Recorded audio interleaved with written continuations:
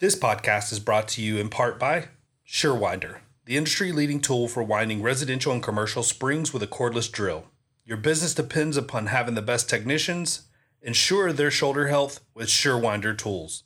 See us at surewinder.com. Hey there, everybody. My name is Hannah. Welcome to another episode of Torch and Talk, the podcast where we talk about the garage door industry and how you can grow your garage door business. You ready for this? You ready to take control? Are you giving them control or are you taking control? Hey guys, welcome back to another episode of Torch and Talk podcast. Today, I took it upon myself to line up an interview that I felt would be super helpful for our listeners, especially for those business owners or even 1099 contractors out there who work for other companies. Today, we have Angela Watson, who happens to be my CPA and one of the smartest people that I know when it comes to this. And I felt like she's an expert in her field. With the new year coming up and tax time, we're releasing this roughly around January. So I thought it would be a great time for us to do a podcast on taxes, status, and things of that sort, so we can educate the garage door industry on changes and what's going on and taxes and things that you might be able to take advantage of, things that you can no longer take advantage of. And for me, there's no better person to talk to than Angela, who is a CPA. And so, Angela, how are you today? I'm doing great. Thank you for taking the time to do this. I know we've been trying to line it up for a while, and I know you are like probably the busiest person that I know. So thank you. I appreciate it. So I've been using Angela for what, 3 years? I believe so. I think I found out from you through Amanda, who used to work for me. I just saw her husband actually at Wild Wing last week, but it was a great referral. And I would say that prior to you, I've always used someone that was just kind of a normal CPA who didn't specialize in business. And I feel like I don't have to worry about it anymore. I can just, give you my stuff. You keep on top of everything, and we just get it done. Like, I don't stress around tax time anymore. And that feeling is so nice. I just want you to know that. That's a great compliment. Thank you. We strive to make it easy on our clients and make it where it's where we keep on top of it so you don't have to. So I've never really gotten to know my CPAs, mostly because they're usually very dry. You're not dry. Mm-hmm. Is that, if you always just had kind of like a good personality, why is the CPA world kind of like a dry personality? Why do you think that is? I hadn't figured it out yet either. I think that's why I ended up out on my own so early and couldn't ever stay with accounting firms. I couldn't, the culture was not me. I am not the type that wants to wear a suit every day. I ride a motorcycle to work whenever I can. I do CrossFit. I work out. Most of the accounting community does not work out. So Right. it's I have a lot of interests that don't seem to be the trend in the accounting industry. So I don't like sitting around talking about accounting when I'm not doing accounting. Yeah. I can tell you work really hard while you do your thing, and then you play really hard when you're not. I think I realized, like, every year I've talked to you before, like, you make time for your personal life, and it kind of revolves around the down times of accounting. And I think you go to like Bike Week and all that, right? I do. I just got back from the fall Thunder Beach rally in Panama City. Nice. I went How to was the that? spring rally. It's right after the tax deadline. So fortunately, they both hit right after tax deadline. That's beautiful. But so it's a good break. Was that fun? What is that like? I've never been to a Bike Week or anything like that. I imagine it's probably a lot of Panama City's partying and pretty low drinking. key. Really? Yeah, and I'm not a big drinker, but I've never understood why the drinking and the motorcycle riding, to me, that just doesn't fit together. Yeah, they don't really go But I together, love right? being on the bike and going riding. And you go down to the bike rallies like that in Panama City, it's more of a kind of a swap meet. It's more looking for parts and bike, bike seats and things that if you order them online, you really can't touch them and don't know what they're like. So it gives you an opportunity.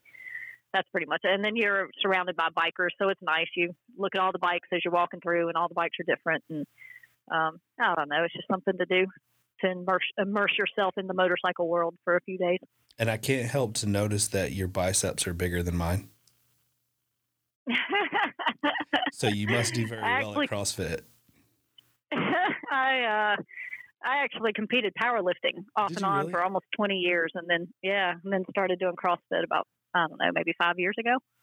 So, and every year I've gotten better. They have an annual competition called the Open that is 5 weeks. They put out the workout on Thursday. You log it by Monday, and you do it in front of a judge at the gym. And it's this big thing literally across the world. So you kind of get to see how you rank in your age category, by sex, by location if you want, or like I said, the whole world, the U.S., Southeast, all that.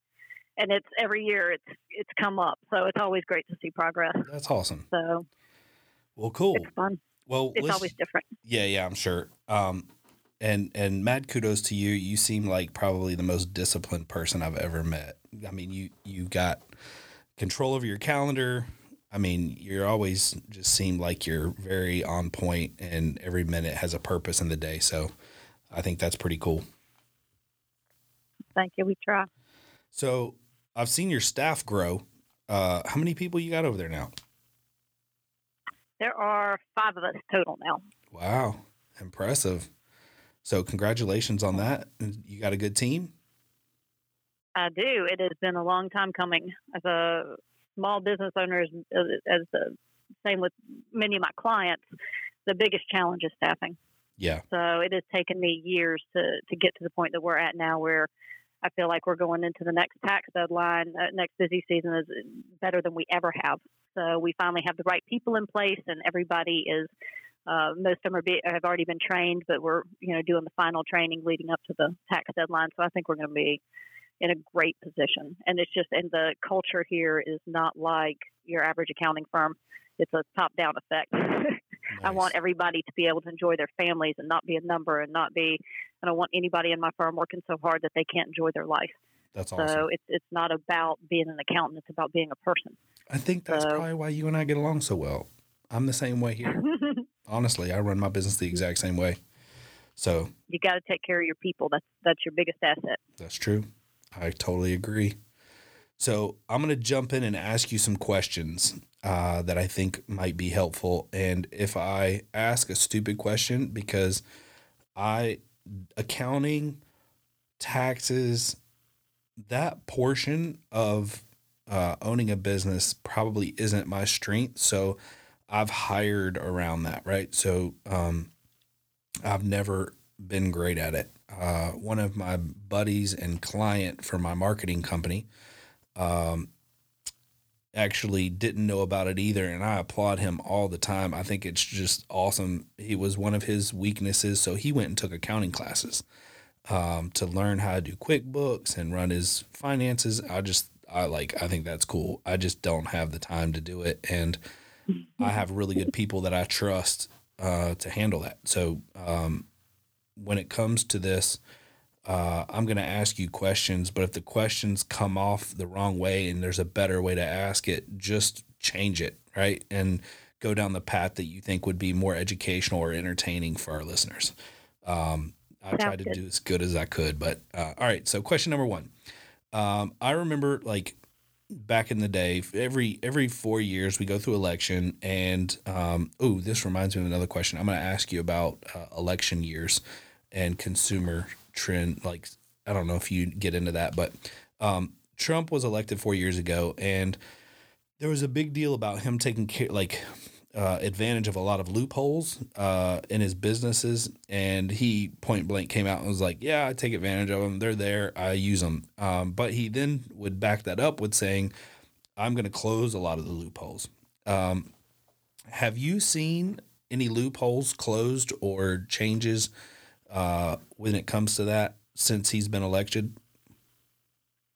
For the smaller business, I've actually seen a kind of a broadening. I don't know about loopholes, but I've seen they've definitely cut taxes for corporations. They've tried to encourage growth coming back in, bringing foreign money back in, encouraging foreign entities to come invest in the U.S. instead of the opposite, and us taking things overseas. It's been interesting because Trump, and I was excited to see Trump coming in, whether, and not from a partisan Democrat, Republican standpoint, because I don't get into that, but just from the standpoint of a business owner versus a politician. To have a business owner in there who has had successful businesses, had unsuccessful businesses, and seen it from his aspect, instead of a politician who's never had a real job or, comes through, never had their own company, doesn't know what the average everyday American goes through. They're so, I don't know, kind of encapsulated in their own little world Right. that's not like everybody else's world. Yeah. So, but watching Trump, the thing he has done is stimulate the small businesses. He's offered a lot of benefits to the small businesses. He lowered the corporate tax rate for C corporations. For your average business owner of our size, it's more, he did this 20% deduction that your flow through income from your business you basically only get taxed on 80% of it. Now there's some limitations, there's some ceilings. It's all under the Obama administration, the taxes had actually, since I have been in the accounting world, tax world, which is over 20 years, it was some of the worst taxes I had seen the entire time I'd been in, as far as hitting the middle class. And then when Trump came in, it actually lightened up a little bit on the middle class. Now, I don't know that it was great for business owners. Some of the other people may not have quite gotten back down to where they were pre-Obama as far as the taxes, but it at least helped take pressure off the middle class. So that was great to see. That's interesting. Go ahead. Yeah, that's very interesting. I didn't know that about the middle class. I feel like the middle class right now, just from me going out sometimes to jobs, I'm walking into probably mid upper and upper class, and there's a lot of home projects going on right now. Like like I'll be there doing a quote on a garage door, and they'll be putting in a pool. They'll be redoing like kitchens and bathrooms and flooring, and painters will be there. Like, and you're talking homes usually in the 150 to 800,000 range is what we see the most of, and it's all over the scale. Like I'm seeing this with from all ranges, which is pretty impressive. And I've never seen more service trucks out on the road than I have. And I've only been doing this for 4 years, so I haven't been paying attention prior to that. So, I don't have anything to compare it to, but I'm very optimistic when it comes to the economy and home services, just because when I do roll up, it's not uncommon for me to see another service truck in the driveway doing work on someone's house, or a neighbor having a pool put in or whatever. So it's just interesting, everything that's going on. It is interesting. It seems almost like there's more renovating houses right now than there is going and buying new houses. But then again, the pressures in Atlanta, in the metro area, of trying to find houses. I know in my area, it's the supply and demand is a little challenging. I mean, when I purchased my house 2 years ago, it took, I think this was the third house I'd made an offer on. So, and it needs to be renovated, which is why I could get it. But anything that was renovated was flying off the market. Speaking of which, how's your garage doors doing? Our garage doors are great, and that was an incredible experience. By the way, I was very happy with the entire process of y'all installing that, and it works wonderfully, and it's quiet. That's awesome. You can't even hear it upstairs. You can actually sneak in. That's awesome. Some people like that, and some people don't. It's funny. I get like husbands tell me a lot that they're like, "Man, it's too quiet. Like, can I get like a push notification when my garage door opens?" I'm like, what are you doing anyway? So anyway, I thought that was interesting. That's always an option. I've got my cue, I think, from the garage door opener y'all supplied. So that does push it through. Yeah, Sometimes it's not fast enough. Sometimes they get upstairs before it gets to your phone. But. So tell me about, you've been in this for 20 years. You've seen the incomes of some of the businesses that you've run. I don't know if you've paid attention, but this is a question that I just thought of while we were talking. Have you seen a difference in income or profits on election years? And how does election year affect the economy? Do you have any insight into that? I will tell you, there's always a delay from an accounting standpoint of really seeing what happens. Like, people get insecure about the economy, and then it kind of drives people to not spend so much money, and then the economy kind of dips a little bit. And I will tell you this: there is instability in an election year, no matter what. It doesn't matter who's going in. It doesn't matter if it's a Democrat going in or a Republican going in. There's always going to be an instability in what's going to happen. So, and then even when they get in, are they going to do what they say they're going to do? What are they going to start changing right off the bat? How long is it going to take them to change it? I mean, we've seen so many. It's just like with this Healthcare Act. They can't figure out what to do. They can't. You've got the Democrats against the Republicans, which I think is horrible. I wish they could work together and come up with something, but it's a huge issue, and they just can't tackle it. So it just keeps getting put off. And then it's unfunded for 2018. 2018 was the last year with the penalty. So basically, if you don't have health insurance, there's no penalty now.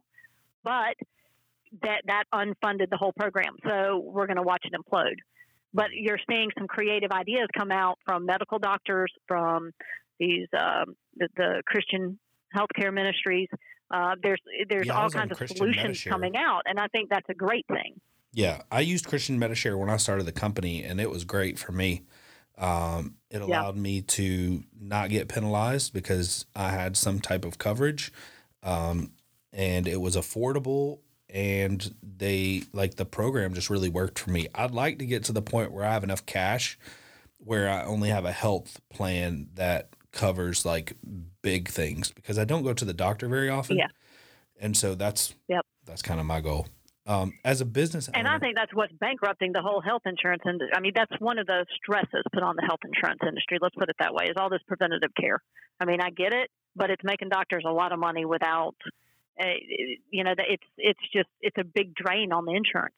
Yeah. So there is a big movement back to, I don't want to pay for it. I'm not going to go do a lot of the preventative maintenance, and I'm going to, I just want something in case of an emergency. Yeah. So. And they don't cover so much. There's so many things that are not covered under health insurance that you're paying out all this money, and then you're still spending thousands of dollars a year on stuff that they consider elective. So it gets really frustrating. It seems almost like if you don't, it basically pays for cancer, heart attacks, and anything else. You're kind of, at an emergency here and there, and that's about it. Right. So it's frustrating. I think that like anything to do with government and healthcare, there seems to be like a lack of business mindedness. Healthcare confuses me because, we pay a premium every month, and typically it's very high. I just did some like pretty major damage into my ankle, like tendons and ligaments, and had to go to get x-rays just to make sure it wasn't broken. And so they're like, okay, well, we're going to suggest you get this brace. It's an ankle brace. So she's like, it's $130 billed to your insurance. If they choose not to pay it, you'll have to pay it. And I'm like, I think I can get this brace on Amazon for like $25. I was like, why would my insurance company pay $130? And she's like, well, if you want to pay cash, we can drop it dramatically. And I'm like, well, wait a minute. Oh, yeah. Like, why? I get the philosophy, right? But that's, I think, what's wrong with the system is, everything's inflated to the insurance company. That's like an accessory or outside the norm because they cut into the bill so much for the routine stuff that they've got to do. And I don't know, I got a whole problem, but that's a whole nother show. I want to stay on task because I think you and I both can go on. I've got clients in the medical industry, and there's a whole lot of aspects to it and a whole lot of things that are wrong with it. It's amazing to me when you get more and more into it and see more and more professionals in the industry. You're like, excuse me, you get paid how? So it's pretty bad. It's pretty inconsistent, and there's so much that could be done, but God knows when they'll do it. Yeah. I think one of the main reasons, and I had told you this, one of the main reasons I thought of having you on is because our industry is full of really, really good tradesmen who are trying to learn the business side.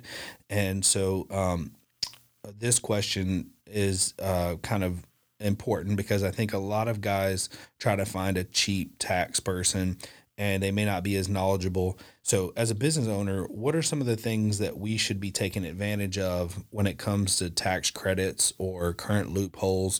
And are there some things that we should probably stay away from, even though we should take it, or we could take advantage of them because we'd maybe be exposed to audits or things that they're looking at? There's hold on, let me take that in order.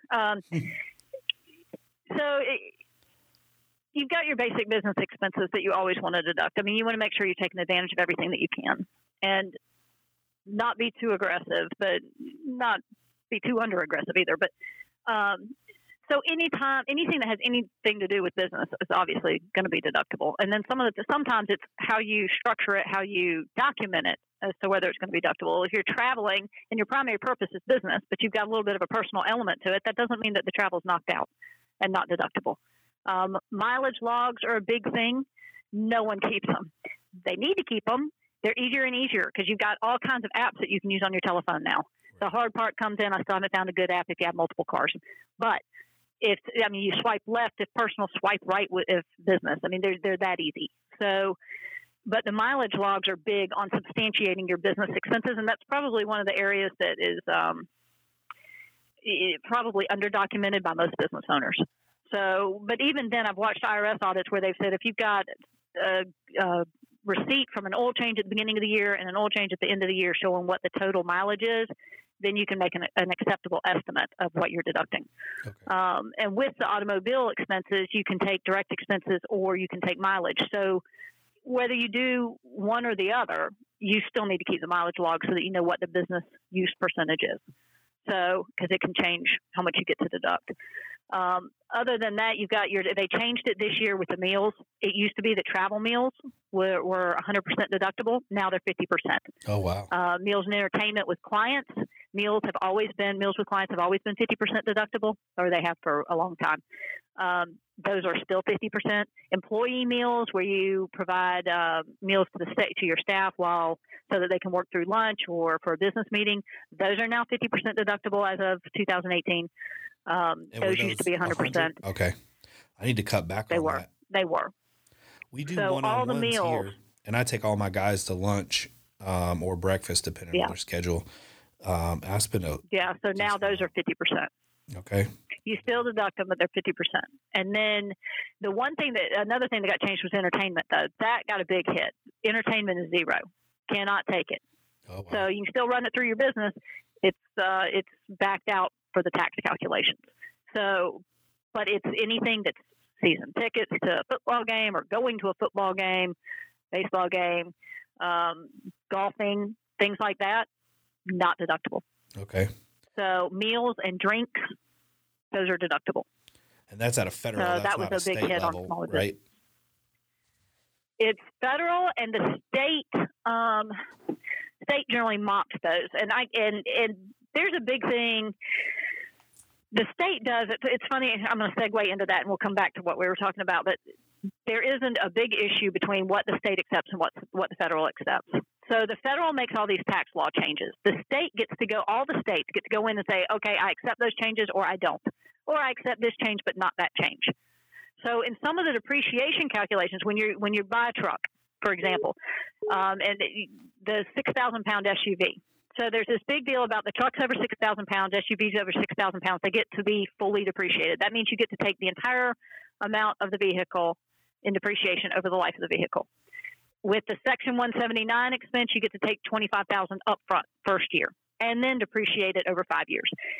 There's another thing called bonus depreciation. That allows you to take 100% up front. So you can deduct 100% of your car if it's over 6,000 pounds or your truck up front in the first year that you buy it. Oh, wow. Now, there's a couple of issues with that. Number one, you're deducting the entire thing up front, means it has no tax basis. You sell it the next year, you're going to recapture all of that. It's going to be income to you. Number two, you've got a loan going for 5 years. You just deducted it all in 1 year.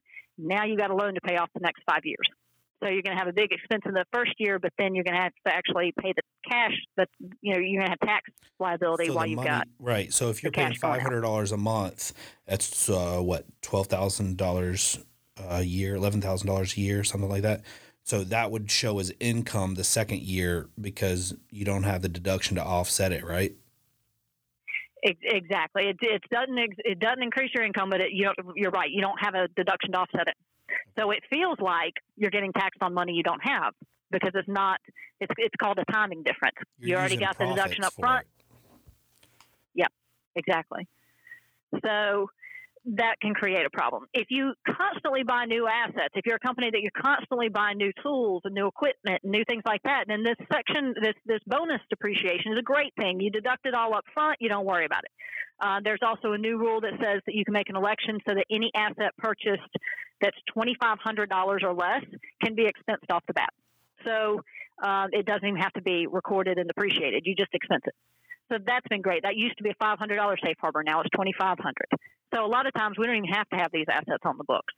So they're great things if you're constantly buying new assets. But the problem comes when you're a company that, okay, you've got one truck, not a fleet of trucks, and you're not constantly replacing them, or you're buying them all in the first year and you're not planning on replacing them for 5 years, and you take all this expense up front, then you drive your tax brackets down where you're in the lowest tax bracket, or let's say you got a loss. Then the next year, all of a sudden, you're rifling up through the tax brackets because you don't have a deduction. So I watch things like that for my clients. And before I say, okay, we're going to take bonus, we're going to take Section 179, we're going to do this, I actually go through it and say, maybe we don't do that. Maybe we back off of that so that you've got a deduction next year when you're going to be in a higher tax bracket. So to me, these kind of things are the things you don't just take advantage of it because it's an option. You look at it and plan over the long haul, at least over the next year or two. So to me, that's really important because that is going to save you money over the long run. So, and sometimes you just need that money right now to invest back in the company, and you know you're going to pay more taxes on it later. So you just suck it up and you know that you're going to do that. But again, it's all to me, it's about educating the client and saying, okay, here's where you're at, and this is what this is going to do, and what do you want me to do? Right. So that's good information. But the other thing is, so most of the states do not accept bonus depreciation. So you go in, you buy a $50,000 SUV. Now that used to be 50, now it's 75, right? Right. But you go buy a $50,000 SUV. You expense it all under bonus depreciation. You decide that's just easy. We're going to expense it under bonus. The state doesn't accept that. So the most that you're going to get from the state in that deduction, and I'm seeing this left and right, and people don't realize it, but the most you're going to get in the first year from the state is $10,000. You're not going to get $50,000. So that becomes a problem. You're adding back $40,000 to your income when it goes to the state and gets taxed. Wow. And then you end up with a higher liability for state. And I see this all the time with the bonus depreciation on some of my larger clients where they're doing hundreds of thousands of dollars minimum in purchases every year. And then all of a sudden they're having to add all that back, or a couple million, and they're having to add it all back for state. So all of a sudden we go from a loss for federal to literally, I had one client that their income went up a couple $1 million from the depreciation change. It was awful. Yeah. That'll change your plans for next year. Yes, it will. Yes, it will. So again, it's a matter of knowing all the rules and going, we've got these 3 different options for depreciation. What do we use? And in which circumstance does it make the most sense? And that's where your accountant becomes very important on your equipment depreciation and automobile. So on the topic, aside from that, you still get. Go ahead. Yeah, on the topic of automobiles, we were talking about the 6,000 pounds. They're eligible for tax deductions. I think a lot of obviously we're in the home services industry, and I think people outside the garage door industry are also listening that are in HVAC and things like that. But when it comes to trucks, 6,000 pounds seems to be the weight that if you're wanting to get eligible tax deduction or additional tax deductions, you can do that. What's the advantage of being over 6,000 pounds versus under 6,000 pounds? So the over 6,000 is what we just discussed with the 25,000 Section 179 and being able to fully depreciate it. If it was under 6,000 pounds, it's what's called a luxury auto. Now, in the luxury auto, it's always been limited, so you don't even get to fully depreciate the vehicle. Over 5 years, you end up, even with the bonus depreciation, and this one you can't even really, Section 179, it doesn't get you anywhere. But so even with the bonus depreciation, it'd get you maybe $23,000 over the life of the vehicle. So without the bonus, it was less than that. Basically, they'd allow you $13,000 for a vehicle, and you know dang well you can't buy a vehicle for that these days. In 2018, they finally increased that. So to the 23. bonus with the bonus depreciation, it's a little bit higher now, where you're getting closer to the value of the car. but it limits it and says that you can't take the full depreciation on the car. Okay. So walk me through a And it's scenario. only bonus depreciation that does that. So even if you Section 179'd it, you don't get very much Section 179 in the first year, and then that's it. You're done. So you leave all this basis on the car that you never actually get to take. So would it be more beneficial for me, let's say like I can buy an F-150 for 30 something, right? I think I'm buying new F-150s for like 36 ish. I can buy, let's say, an F-250 and put like a service body bed on it and get it over 6,000 pounds, and I'm paying $55. I'm going to pay more in gas on the 250, of course. However, that's definitely a better truck if that works financially with taxes in consideration. Which would be the better net purchase? Hey guys, have you heard of a company named Sommer? Sommer builds some of the best openers on the market, which are all produced in Germany. They've busted on the scene here recently, and for good reason. They offer tons of flexibility. I'll give you a few reasons why this diehard LiftMaster fan, me, started buying Sommer operators recently. The Sommer team here in the US provides excellent customer service and had all the answers to my questions. Roman and Andy, the US reps, they're easy to deal with. The rail for this operator is in the box. Talk about space saving. Sommer can solve so many problems that others can't. My experience has been amazing, and I challenge you to try Sommer out yourself. Sommer has some amazing deals for our listeners. To learn more about these promotions, call Sommer at 704-424-5787. Use coupon code TorsionTalk. You can also visit them online at sommer-usa.com. I'm going to pay more in gas on the 250, of course. However, that's definitely a better truck if that works financially with taxes in consideration. Which would be the better net purchase? And I don't know if there's... And that's the hard part. That's the hard part. Because anytime you get a deduction, you're only getting a percentage on tax. And it depends on what tax bracket you're in as to how much you're saving. I got you. So it depends on, again, how much depreciation we take, how much we drive down that income, what tax bracket you end up in that year. So if you're in a low tax bracket, spending more money is not going to help you. It's not, you're not going to get the bang for your buck. And to me, the biggest tax deductions, the best deductions in the code are the things that you would have spent money on anyway. Agreed. That you can now take as a business expense. You know what I mean? Yeah. Home office deduction. That's one of those things that, okay, you're working out of your home. You've legitimately got a home office. There's some rules in the code on when you can deduct the home office, but let's say you qualify. That you would have paid for your home anyway. So you don't have any additional expense, and all of a sudden you got a deduction for it. Right. When you have to actually shell out the money to get the deduction, it's different. So you're taking out a loan for a truck, $50,000 versus one that you could buy for $35. You're still only getting a percentage of that for the deduction. So let's say you're in the 25% tax bracket, 6% for state, 31%. At $55,000, you're looking at $17,000 off in taxes. At $35,000, you're looking at $10,000 off in taxes. So let's say there's a $7,000 difference. Is that what it said, 17? There's a $6,000 difference between those two, but you've got to pay an additional $20,000 to get that $6,000 tax savings. Not worth it. Yeah. Not worth it. Unless you need that truck, unless you need that 250 and you need it ramped up and you need the extra power and you need the newer vehicle so that you can put more miles on it. It has to make business sense. And I think that's where some people go wrong. When they first brought out this law with the $25,000, the Section 179 on SUVs, I had multiple clients go on December 31st that year and go buy Hummers. That was when the Hummers were really big. Yeah. And that was back, not to date myself, but that was back when the Hummers were $50,000, and that was a lot of money for a car. Right. Now it's nothing. You can't buy a truck for $50,000, but barely anyway.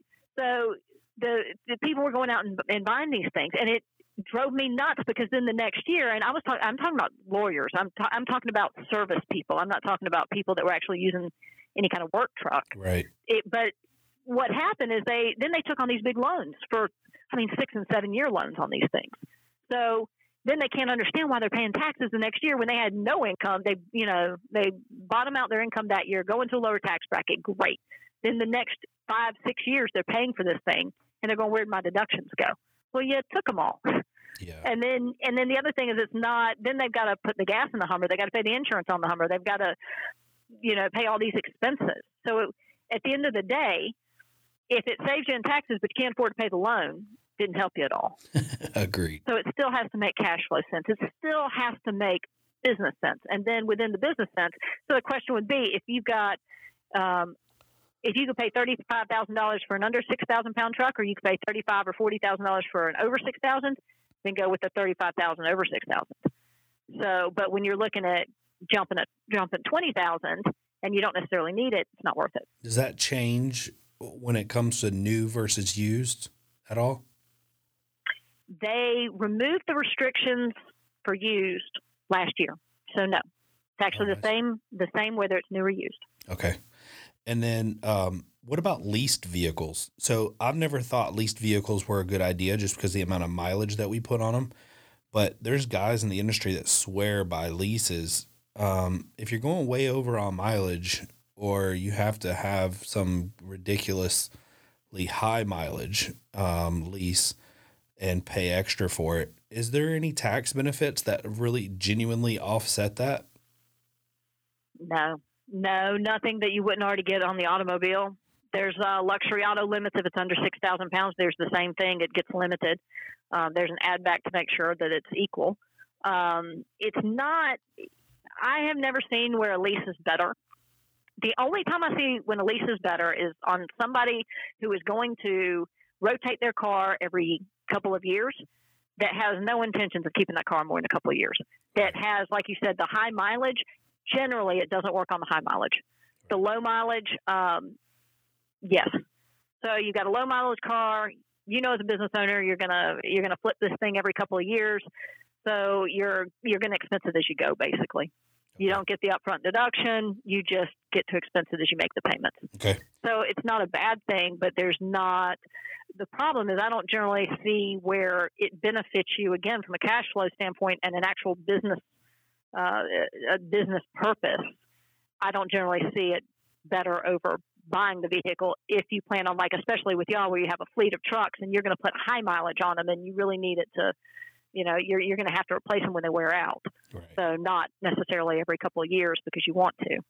So I've never really seen where it benefits from a business standpoint to do it. Now, I have seen people do fleets like that where they do equipment leases, almost like it's an equipment lease, where they have fleets on them because they can't afford to have all of that on their credit and they can't afford to go do the loans, and they're doing them in high volume. So I've seen that happen when it just makes more business sense because of the whole financial aspect of it, but not necessarily from a tax perspective. Okay. So in the garage door industry, a lot of businesses, we have to make a decision. Do we want to hire 1099 contractors or do we want to hire employees? I've chosen to hire employees. I'd like to talk a little bit about the differences from the employee or the subcontractor's view. I've gained a couple really good guys who used to work for other companies as 1099. They learned last year taxes weren't so great for them. Apparently, they didn't have some of the same deductions they had in the past, and they felt like going to W-2 was better for them now, allowing the employer to help pay some of the payroll taxes. Can you speak to some of that from an employee versus a 1099, like from their perspective? Which one's best for them now, and how did that change? So this is an interesting question that I get all the time, and it depends. It depends. That's always that wonderful accounting answer. Mm-hmm. It depends. So, and I go through it on a case-by-case basis. But here are the advantages and disadvantages. This year, they took out the employee unreimbursed business expenses, which means that if you're a W-2 employee, you cannot deduct any expenses that are not reimbursed by your employer. So you're an employee, you put a lot of miles on your own personal vehicle, you can't deduct that anymore. You can't deduct your anything related to the automobile. You can't deduct any of your meals. You can't deduct uniforms. You can't deduct anything. So that's a definite negative this year. That's starting 2018 going forward. If you're 1099, then you pull that in, you bring that income in, and you get to deduct all your expenses against that income before you get hit with the Social Security and Medicare and the income taxes on it. Now, if you're a W-2, your employer is paying half of your Social Security and Medicare. Social Security and Medicare up to the Social Security limit is 15.3%. Your employer covers half, and half is withheld from your paycheck when you're a W-2. When you are a 1099, you are paying it on your individual tax return all by yourself. But it's on a lower number than what would have gone through your W-2 because it's on your income minus all of your expenses. So again, it depends on how many expenses you have.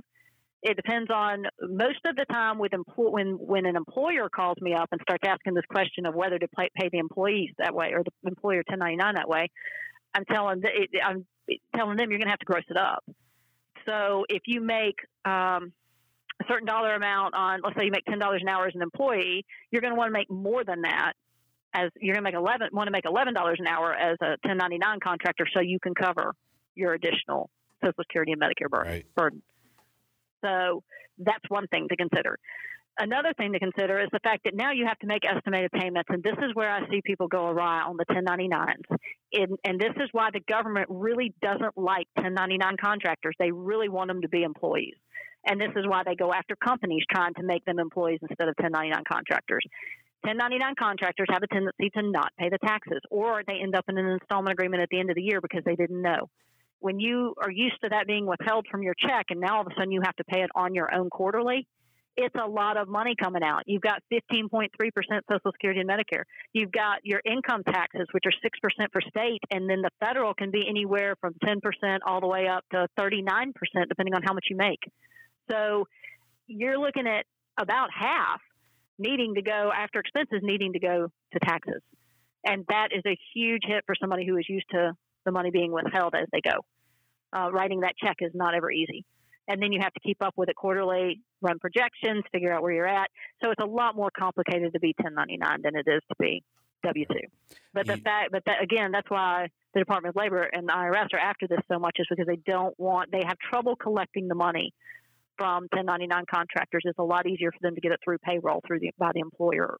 Right. And I also think there's a lot of abuse in the fact that employers are treating 1099 contractors like employees, and I think it's it's kind of wrong. I mean, and there's a well, you're supposed to, if you're an employee versus a contractor, employees you have more control over as a business owner. Right. The contractors, independent contractors, you're not supposed to have any control over them. Right. To be an independent contractor, technically, you are supposed to supply your own tools. The contractor should supply their own tools, should make their own schedule, they should have the ultimate control over their work and flexibility. They cannot draw unemployment, and that's generally where a 1099 is going to get an employer in trouble. They don't want to be 1099. They think that they don't understand the 1099. This happens a lot of times in younger people and in certain industries more than others. But the person they hadn't been educated on it. They're in their first year. They get to the end of the year. They owe all these taxes, and they can't understand why because they've never been 1099. Then they end up mad at the employer and going after everybody trying to figure out how they can not pay these taxes. And then they end up so they lose their job or quit the job and then go get unemployment. They go report it to the DOL to try to get unemployment. They can't get unemployment. So the DOL comes after the employer going, well, they should have been an employee. So we're going to give them unemployment. We're going to charge you on it. Mm-hmm. So there's things like that you've really got to watch. But from an employer standpoint, there's a bunch of rules. I mean, you cannot control them. Right. So that's one of the biggest ones. And they're supposed to do work for multiple. That's another thing that they look at these days. They're supposed to do work for multiple companies. You can't be their primary income. You can't be their only source of income. Right.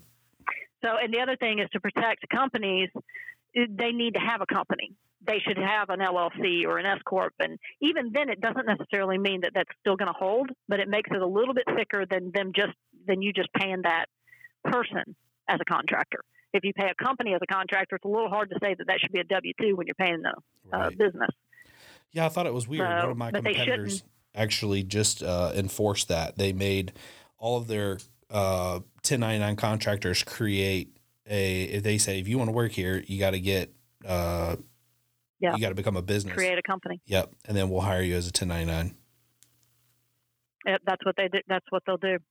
but it's still got, like I said, it's still got risks. And this year, again, there's this change to the tax code. So there's this 20% deduction, and it qualifies. So now there's more ambition to be 1099, honestly, than ever, because now you can pay there's that 20% deduction on the flow-through income.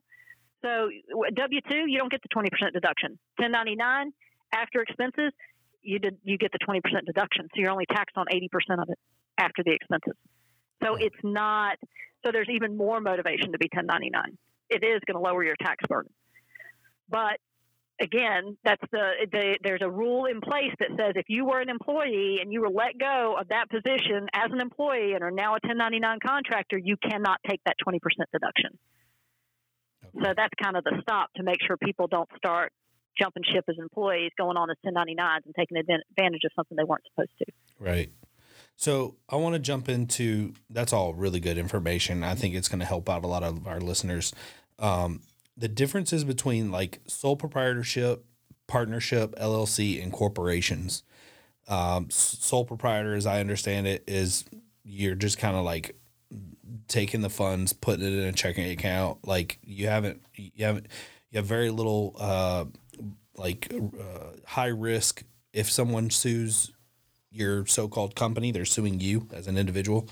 And then I don't know of all the tax stuff, but you can speak to that. And then I understand partnership just being two people that come together, start a business, two or more. And then the LLC is what I started as, and which I typically start my businesses as. It gives you some protection so that you're separate from your business, but you want to make sure that you don't mix your personal and your business funds together.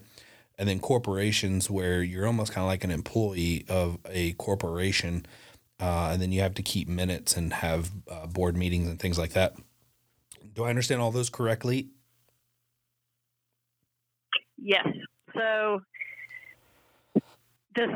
correct. So there's some subdivisions in that too. So right. With a sole proprietor, and again, I'm not an attorney, I'm an accountant, so let me disclaim that I'm not giving legal advice. But the big difference between a sole proprietorship and what's called a single member LLC, meaning only one person owns the LLC, is legal protection. From a tax standpoint, it's the same for the most part. Sole proprietorships and a single member LLC where I'm the only owner is what's called a disregarded entity for IRS purposes, for tax purposes. So it reports the same way a sole proprietorship would. It reports on your Schedule C on your individual income tax return. It goes through the income and expenses and is taxed the same way. Now, because it's an LLC, which is separate legally from the owner, you need to keep a separate set of books. You need to keep a separate bank account. You don't want to commingle your business and personal funds. With a sole proprietor, like you said, you can. It doesn't matter, which I still recommend, even as a sole proprietor, right. Keeping a separate bank account, keeping separate funds, and not commingling your business and personal. The reason why is because it makes it really muddy when you get audited. It makes it really hard to come up with your taxes at the end of the year. It is so much simpler if you can go. I tell everybody, keep one bank account, or even a couple bank accounts depending on your business, but keep a bank account, keep a credit card that is 100% business, not personal. No personal on it. And then at the end of the year, you go or at the end of the quarter or monthly or however frequently you do it, all you have to do is go through the bank account and log all the transactions in QuickBooks, go through the credit cards, log all the transactions in QuickBooks. There's no debate on, was that business? Was that personal? What was that for? It makes it a lot cleaner. Then the IRS comes in and audits. It's really clean. We know exactly what everything is, and it makes it simple and painless.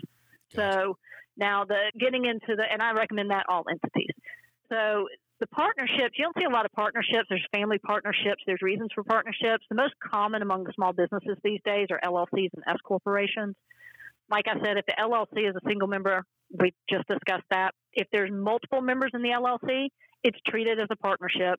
It files its own tax return. It files what's called a Form 1065 partnership return. And it's legally separate.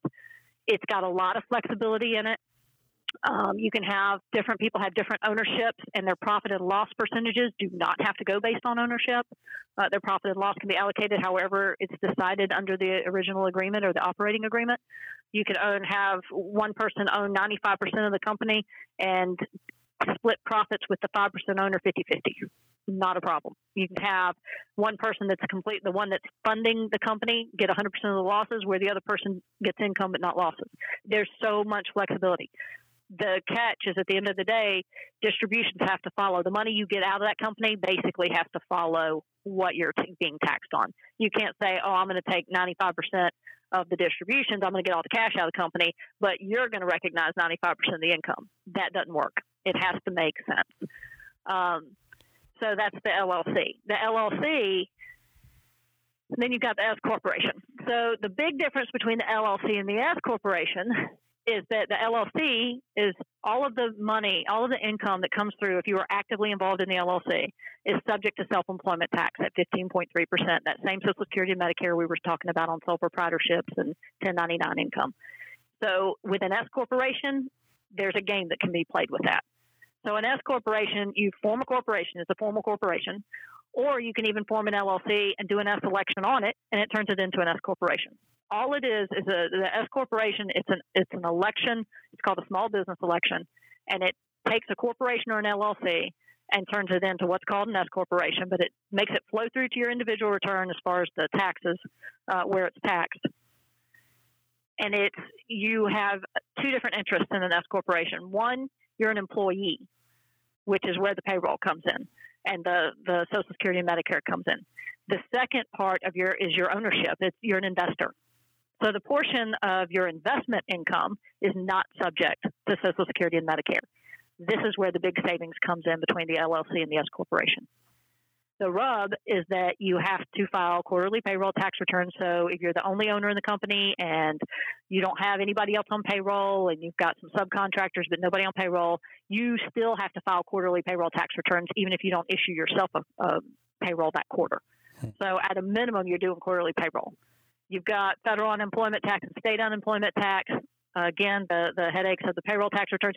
So you're looking at around $1,500 in expenses just right off the bat that you wouldn't have under the LLC. So what I generally tell people is there's a point in time where the income is high enough that it makes sense to switch to the S corporation. So that's even my if you next started question. an LLC. Yeah, when is the best time to leap from maybe like you want to go from sole proprietorship to an LLC or an LLC to an S corp? Are there triggers? And there are, and it's generally an income trigger. It's what are you planning on doing with it? What are your liabilities? How much money do you plan on making? So, and at what point? The other thing is there's some advantages. If you have losses, there's some advantages to being in an LLC. If you're, because some businesses will have losses on the front end. And I think you and I might have even done that with one of your companies, watched it and said, okay, at what point in time do we flip this over? If you have loans in the company, there's some what's called basis issues that can cause problems.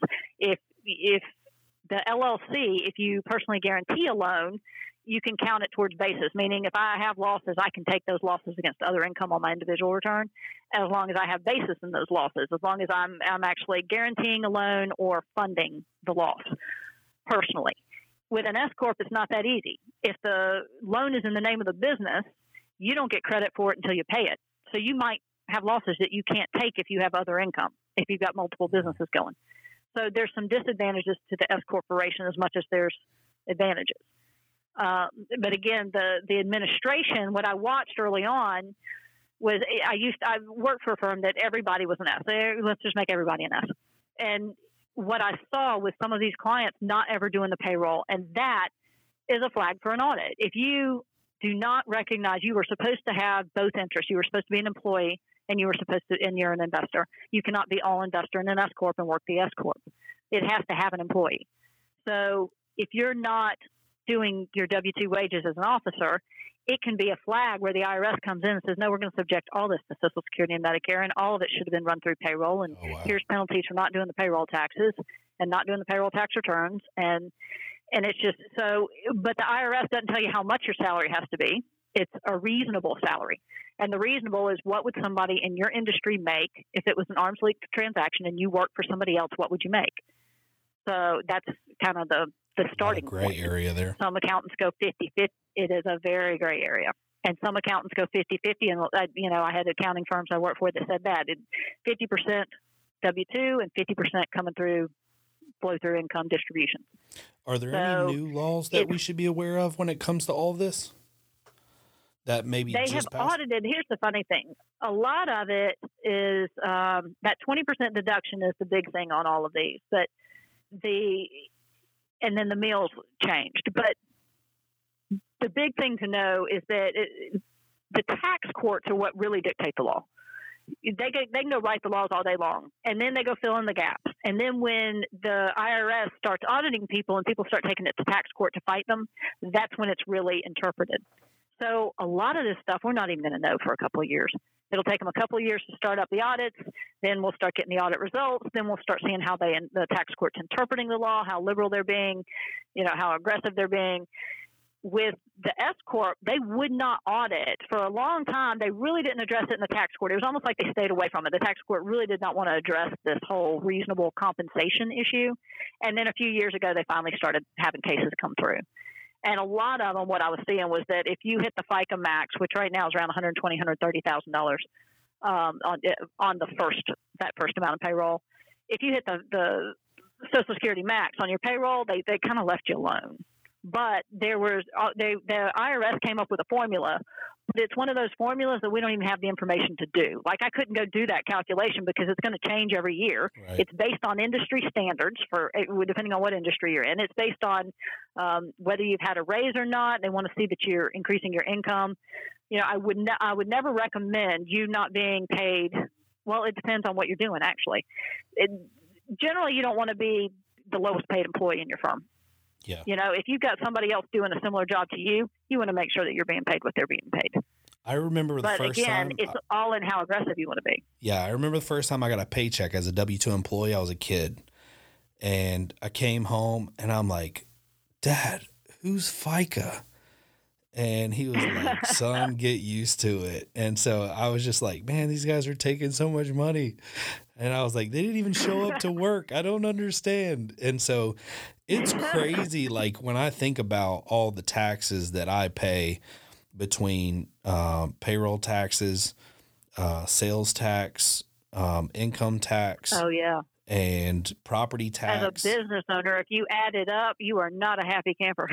It is ridiculous. Like I'm sitting here and I'm like, wow, like if you take my total income and then you take all the sales tax and all the taxes that I pay in every area. I mean, there's even tax on gasoline. So if you get into that, like everything, I've got to be paying like 50% of my income in taxes, if not more than that, I would imagine, because I'm getting taxed with everything that I do. I mean, if I go to a restaurant, I'm paying taxes for the food. If I go to the store, everything. I mean, like everything's taxed. And so I don't know. It's just crazy. Like I just feel like we're and it's a bunch of different people. It's a bunch of different entities getting it too. Right. It's not all the same entity. It's the federal. It's the state. It's the local. It's the county, the city. It's all different. It's all different municipalities. All right. So I got 3 more questions for you. I hear people make comments a lot, especially I think we just had a thread on this on like a Garage Door Facebook group that we had about like buying stuff. And we kind of touched on this briefly earlier, or making donations at the end of the year for tax benefits. Now, you had made a statement, and I'm in the same boat. If you don't need it, don't buy it.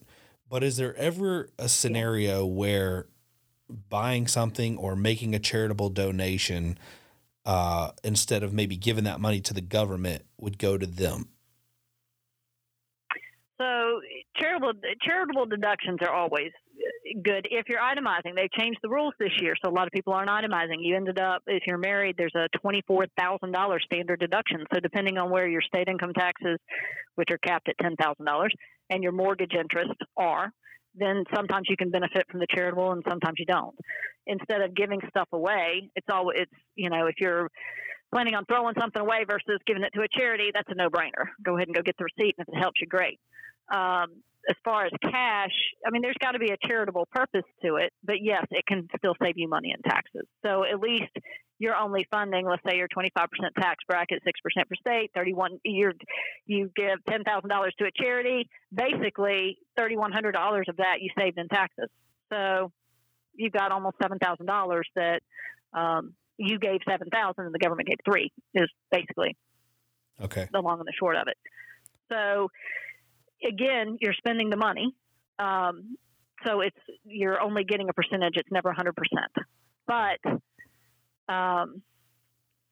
buying stuff, that's another story. And like you said, like you reiterated, you never buy stuff you don't need. It's not ever going to behoove you to buy stuff you don't need. If you're buying things, if you know you need stuff, need equipment, for example, at the end of the year, go ahead and buy it in the current year in December versus January of the next year to speed up the deduction. It's all it is a timing difference.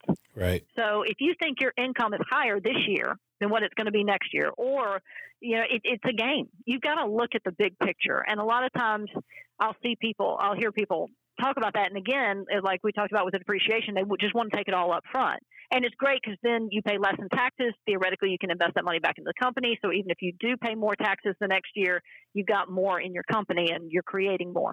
So that always makes sense. But if you're anticipating, hey, this is the biggest year I've ever had, next year's not going to be as big, let's speed up the deductions. Let's go ahead and buy some assets in December that we would have bought in January or February of next year. It makes sense. So that's what most people end up doing. You can speed up, if you're cash basis, you can speed up paying your rent. You can speed up paying, some of the things like that and go ahead and get the deduction in December instead of January. Okay. Last year they had an equipment deduction, I believe, and we ended up buying a trailer and a lift. Is that gone away? Again, that'd be the Section 179 and the bonus depreciation. There's nothing, it's you'd be able to fully depreciate the asset. Okay. Yeah, I was just when curious. you purchase it. As a business so that owner, would be the trailer. Go ahead. Yeah, as a business owner, like who offers health insurance to our employees, are there any tax benefits to us for offering health benefits to our employees? There is a health insurance credit if your employees make below, the average employee can't make more than over a certain amount, and it doesn't count for that one may actually count for the owner. But there's a bunch of rules around it. You get to deduct the cost of the health insurance, so it's always a deduction for the owner, and it's a good benefit to keep for your employee retention. Yeah. So it's never a bad thing if you have the ability to offer health insurance. It's never a bad thing to do it. The problem is they're getting so outrageously expensive. It's crazy. And even the employer doesn't have to pay all of it. You just have to pay a portion of it. The insurance companies generally say half of what it costs to insure the individual is what the employer has to pay, and then the rest the employee can deduct out of their. Yeah, that's what we do now. We would like to get to the point where we are paying 100% of the family, but you're talking like that's huge. That's like a $10,000 price of a mortgage for each employee. Yeah, I mean these are mortgage payments. Insurance. I work with some of my clients on getting quotes for their insurance, and that's what I'm saying. I remember last year looking at it and going, that's more than my mortgage. For a family plan, just for the monthly premium on it, it was more than my mortgage. That's ridiculous. But again, so it's if you can offer it to your employees, it's an incredible benefit, and it is something that does help with client retention, and you do get a deduction. There is a credit, again, I think your average employee has to make less than $50,000 a year. Don't quote me on that. I'd have to look it up. I have done it. I just have to look at the terms of the credit. There's also a thing that not many people know about called a QSERA. QSERA. It is a vehicle where you can reimburse medical expenses for your employees. All they have to do is prove that they have a qualified health care plan and that they got it on their own. And you can actually, now you can't do it for the officer or the shareholder of a company. You can do it for the employees, but not the shareholder. So you're allowed to reimburse up to a certain dollar amount of the employee's expenses, and it doesn't matter whether it goes to their health insurance, whether it goes to their medical expense. You know what I mean? It can be anything related to medical. That can be a great tool for your employees. So at least you're doing something. If you're not to defer the offering cost. health insurance, this is a great Correct. option. Okay. Correct. Because then they go get their own health insurance. And if they don't spend as much in health insurance now you have to offer it for everybody. Again, the shareholder doesn't count. You can't do it for the shareholder, but you can do it for everybody else. That's one of those things that stinks because us little guys are kind of shafted on that one. Yep. But it really is a great vehicle. If somebody's got a family plan, then they're probably going to pay more than what you can do in the case of Rob. But somebody else might have an individual, and then they bring you receipts and they get reimbursed for their actual medical expenses in addition to the individual health care coverage. So, again, there's limits on it, but it's a great vehicle and something that came out, I want to say in 2008, 2017, 2018. I believe it's 2018, maybe 2017. But that's something to look into if you can't quite offer group health coverage. Okay. Now we're looking into doing like retirement plans and things like that, 401k, whatever. There's some expenses upfront and ongoing for us to do that, especially if we do a match. Are there any tax benefits to us as employers if we offer that to our employees? Again, you get the deduction. There is a credit in the first year that you offer it where you can get up to $500, it's either $500 or $1,000 credit to offset the expense of setting up the 401k. It's only in the first year. Okay. But so there is a small tax credit for it. You always get to deduct the expenses related to the plan, and it's good for employee retention. That's another good employee retention. In order for, as shareholders, we generally want to max ours out. So as the owner, in order for us to max it out, you can do a 3% match on, it's a 3% across the board for everybody employed, or 4% for everybody of what people are contributing. I want to say it's 1% each on the first 3%, and then 0.5% on the next 2% of what they contribute. So as long as they're at least contributing 5%, then you're paying 4% to match. Okay. If you do that, it's called the safe harbor, where you can, as the shareholder, can put in as much as you want. Your highly compensated employees can put as much as you want up to the maximum allowed, which is around 19. Again, sorry, I don't know the limits. It changes from 18 to 19 to 20, and I'm always working in multiple tax years. But it's around $19,000 that you could defer and not have to worry about any top-heavy testing and all that. Because basically, if all of your employees aren't contributing, it can cause problems for the top-paid employees or the shareholders to actually contribute to theirs. It can lower the amount that they're allowed to put in. Okay. So if you were trying to maximize it, then that helps. And that's where it generally comes in. Again, employee retention is a big thing with the 401ks. And then you being able to put into your own retirement, and that will save you enough a lot of times between that and the tax savings on the expenses. It can save you enough to make it worth your while. But the employee retention is generally going to be the big thing. There's also, if you don't have employees, there's what's called a UniK, or let's say it's family run and it's only the family. It's a little bit cheaper to administer, but still allows you to put even more away. Very nice. Because you can actually match up to 25% of the payroll. It doesn't have to be, but the safe harbor is the 3 or 4%. I think I'm sitting here listening to all this and I'm learning so much. I know that I'm going to have to listen to this like 3 more times and literally take notes, because there's so many like nuggets in this that I want to understand better. And you did a great job explaining it, but it goes by so fast, and I'm just like, wow, there's so much. So in my brain, for whatever reason, I don't know, I pick up a lot of things very quickly, but this, for whatever reason, it just takes me a little bit more time. So I think our listeners are probably going to have to listen twice to pick up everything, because there's so much good stuff, and understanding it all is great.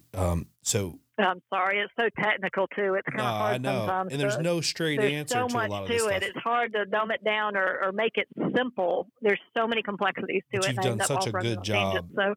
Yeah, you're doing awesome. So is there any questions that you think I should have asked that you think would be important to our listeners as either a business owner or a 1099 contractor or even an employee that would be important to share? My biggest recommendation is get an accountant that you can trust, that watches you, that helps you with these deadlines, that sits down with you and discusses things either over the phone or in person. We've actually, it's funny because everything's going towards electronic, and we have stepped back in the last couple of years where I actually have someone answering my phone. We had the automated system for years. And then I said, you know what, this isn't good customer service. This isn't about people. And we are about people and relationships. And we have gotten to the point where I will, even with my employees, I'm like, pick up the phone and call the client. Get off the email, get off all of this stuff and get face to face. Sit down, talk about it. Like you said, this is extremely complex.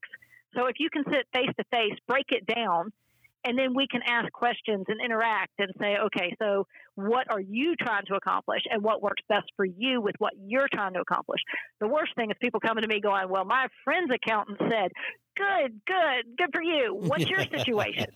Not your friend's situation. Yeah. Let's talk about this. Let's see what works best for you. We get that too. Me this stuff, as garage door guys. We get it too.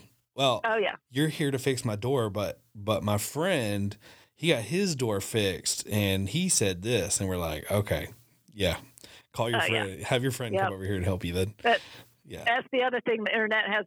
That creates complexities for everybody, I guess, on the internet. But the other thing is that, like the quarterly, I also recommend sit down with your accountant quarterly, especially when you're getting going. If you have changes in your income, all of this stuff. The worst thing we can do for a client is allow them to get to April 15th when they file their tax return and then go, I owe how much? That's the absolute worst thing that can happen to me. Right. But if you plan, if you go to your accountant quarterly, if you say, hey, this is what my income and expenses are, it doesn't take that long for us to run a few numbers and say, hey, here's what your estimated payment should be. Or, hey, this is what you're withholding in taxes. Let's up your withholdings a little bit. Let's make sure this is covered. Or just say, hey, this is what you're going to owe April 15th. If you don't want to pay it now in any of these other ways, here's all your options. You pay it April 15th, but know it's coming. And then have those conversations, especially in November and December. This is the time of year where we're between tax deadlines, but we're doing a lot of, I'm meeting people nonstop going, let's plan for the end of the year. What's your income look like this year? How can we cut it down? What can we do to plan and mitigate it? Hey, quick question, totally off subject. I know you and I had talked about it like 6 months ago or so. And I know you can't talk specifics, but do you have any clients dealing with like cryptocurrency and all the tax stuff with that? Yes, we do. We have a couple. We don't have a whole lot. We have a couple. So the cryptocurrency's got a whole nother dimension to it, and it's funny because for me, it's kind of a common sense thing almost. It from an accounting standpoint, it's an asset and it's a payment. So it's income to you when you receive it as a payment, and then as it appreciates or depreciates over time, then capital gains. That just makes sense from an accounting standpoint. But I guess that's the thing to know is, first of all, it's being reported now. They're getting a hold of it. It is not the untracked currency anymore, which is why it was a big thing. Anything that anybody thinks is untracked. Before that, it was bartering. If you barter services, again, that's supposed to be tracked. A lot of people don't know that. You're not supposed to barter services without recording the fair market value and income or expense. But there's just two different components to it. And for a long time, it wasn't tracked. Now it's tracked. Now there's additional reporting requirements to the government. The more that they can get reported to them, the less they have to do in audits to find it. Right. So that's why they have all this additional reporting. Every time they audit things and they start seeing these trends of income being left off, they find a way to get people to get different industries to report that to them so that they don't have to go audit to find it. So let me ask you a question. And that's what this cryptocurrency is becoming. If I wanted to accept a cryptocurrency, let's say Bitcoin for garage door services, let's say it was $1,000, and I would probably use BitPay, which is a Atlanta-based company that takes the cryptocurrency, locks it in at the time of the transaction so that there's no fluctuation, and then transfers that into cash into your bank account within 24 hours. Now, the question is, because Bitcoin is considered like an asset and taxed with capital gains, would I be taxed for income and capital gains when I accept that as payment? If it immediately converts, then there wouldn't be a capital gain component. Okay. So if you were paid in Bitcoin and immediately cashed out, then theoretically you'd be cashing out for what you were paid. Okay. So does that make sense? Yeah, so yeah. Your income would be what the Bitcoin was meant to cover. And then the capital gain wouldn't come until you started looking at I'm at holding If I it over left it time. in there, And- let's say I left it in there for 6 months and that $1,000 became $1,500, I withdraw the money, I'll pay capital gains on the 500 Correct. income. So that 500 would be short-term capital gains at that point. Yep. You would probably want to wait and hold on to it longer. For a year. And Then then if you're hold on, long-term a year, capital you got gains. long-term capital gains. So I did so much So, but research that's on all this stuff back in the day. So I have some knowledge, but I was just curious on that transactional, like if you accept it as a payment, because it was intended to be a payment, but it's actually being traded at, like a commodity. You have all these like exchanges where you can buy and sell. It's almost become like its own little stock market. It's really cool. Yeah. But you have to be careful because I think a lot of people underestimate, like there's day traders doing this. And I don't know that they're making a whole lot of money after you take in consideration the short-term capital gains and income tax that you got to put on it. Yeah, I haven't seen a whole lot of. I've seen a little bit of activity in it. Like I said, I've got several clients that are doing it. I have one client that actually bought all the mining equipment. When he said mining equipment in that first meeting, I think I was in the middle of a tax deadline, and I actually thought about drilling equipment. But then I realized, no, we're talking about computer equipment, mining for the cryptocurrency. But so, and it's I think the Bitcoin's supposed to be a limited issue too.